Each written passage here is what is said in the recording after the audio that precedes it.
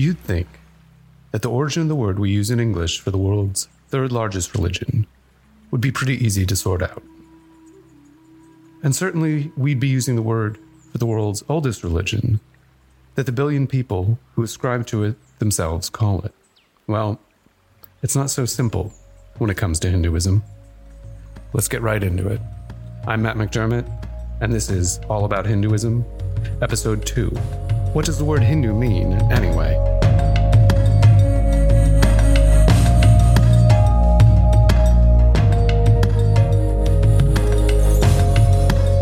The word Hindu, today, in the 21st century, refers to a self-identified follower of the religion Hinduism. Pretty simple. But as we go back in time, it all becomes a bit more complicated. The word Hindu itself is derived from the Sanskrit word for river, Sindhu. This word gives us the name of the primary river running today through Pakistan, whose origins are high in the Indian Himalaya, the Indus River, or River Indus, depending on the variety of English you speak.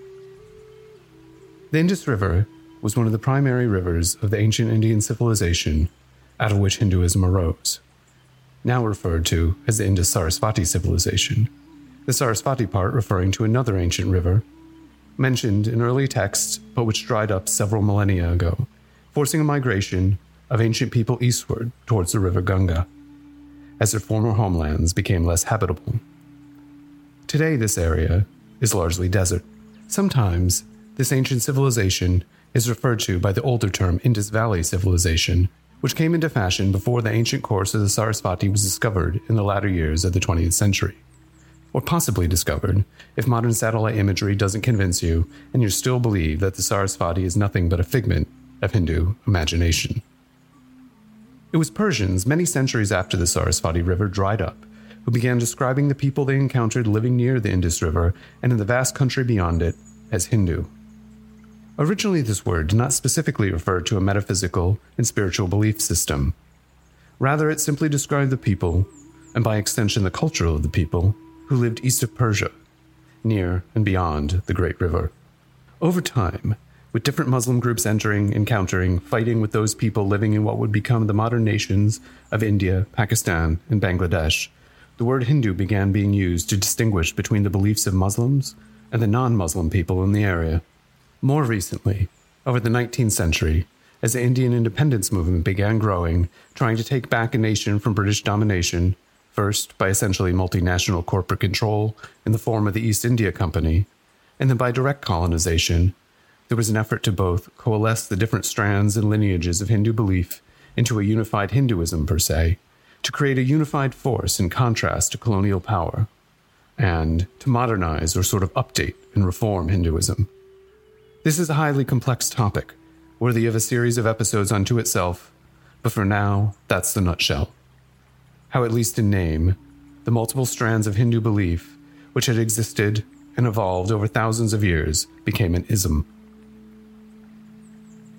Going back to names themselves, other terms you'll sometimes hear are either synonyms for Hinduism, or are other umbrella terms for the indigenous religions of ancient India, including Vedic, Sanskritic, Yogic, Indic, and Dharmic.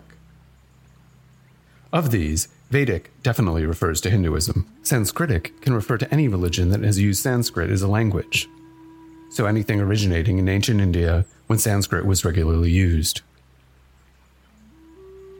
Yogic is generally a euphemism for Hindu, but technically, even though yoga as a philosophy and spiritual methodology has its origins in Hinduism, there are also Jain, Buddhist, and Sikh practices that are called yoga, and have contributed to Hindu yoga practices. Yogic is thus broader than Hinduism. Indic and Dharmic both can refer to Hinduism, Buddhism, Jainism, and Sikhism equally. In recent years, however, which of these is the most appropriate is coming under intense academic and community debate. Some of these being purely academic in the pursuit of accuracy in naming, and some of it being related to how these different spiritual communities are asserting identity in relation to one another in contemporary politics in India and South Asia. That may be the biggest nutshell history of how both the people and culture and predominant indigenous religion of ancient India came to be called Hindu, plus some other terms that are sometimes used for these beliefs. So then what about the phrase Sanatana Dharma? Well, the phrase translates to eternal way or eternal path. Remember in the last episode how we touched upon the myriad ways the word Dharma can be translated into English. Using this phrase is preferred by some Hindus today for their beliefs, because it wasn't originally used by people from outside the community, and because it more directly describes them. It implies that they are more than simple beliefs. They're a broader outlook than religion, and that religion is something seen as a concept separate from secular or day-to-day life. Rather, this phrase describes a culture, and a way of living, and a way of relating to all beings. If Sanatana Dharma is a term that some Hindus prefer to call their spiritual path, we need to talk about one term that I think it's safe to say no Hindu uses for this purpose, but which sometimes gets used as a purported synonym: Brahmanism. Brahmanism is a term dating back to the 16th century, originating with European Indologists, those people who study India, to describe and define Hinduism as a religion made up by and defined by the Brahmin priestly class. Brahmanism ceased to be used by a good number of religion scholars by the mid-1980s. Some religion scholars continue to use this term, but by Hindus themselves, as well as by many scholars today, Brahmanism is viewed as inaccurate and a colonial-era term that doesn't adequately reflect the breadth of Hindu belief, practice, and society.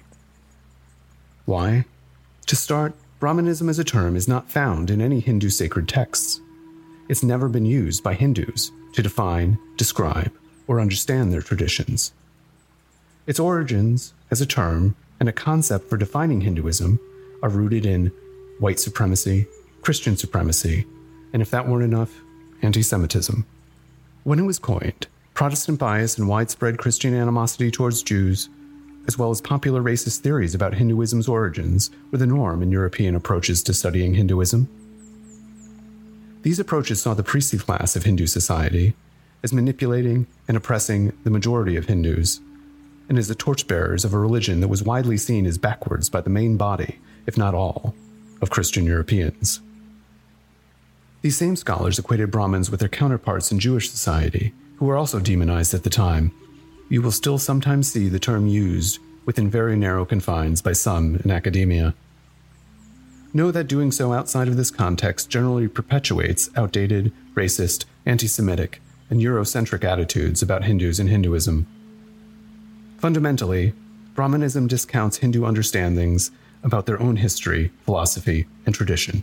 The other place you'll hear Brahmanism used today is by neo-Buddhist and South Asian activists, wishing to derogatorily refer to Hindus and Hinduism, trying to erroneously claim that the sum total of Hindu philosophy and culture is oppression of the masses by an upper class of priests. The deep irony is that these same activists will most often strongly and vocally oppose white supremacy and colonialism. Yet, they will happily engage in perpetuating negative attitudes towards Hinduism that originated by the very people they otherwise oppose.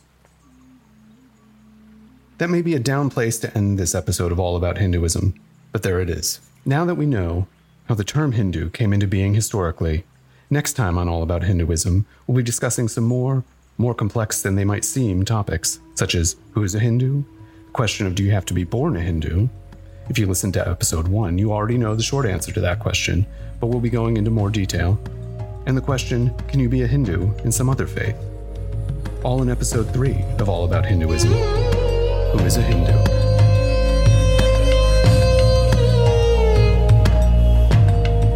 You've made it to the end of this episode of All About Hinduism. The show is produced, written, and edited by me, Matt McDermott. All About Hinduism's academic advisor is Dr. Shireen Bala. Shyam Allard is the associate producer. Suhag Shukla reviews each script, making all sorts of helpful notes and suggestions. Before you go, do me a favor. Leave us a nice 5-star review on whatever platform you're listening to this on. Please also subscribe or follow us. You can get all the new episodes the moment they're released. You can help ensure that more of these get made by making a donation to HAF at hinduamerican.org/donate. That's it for now.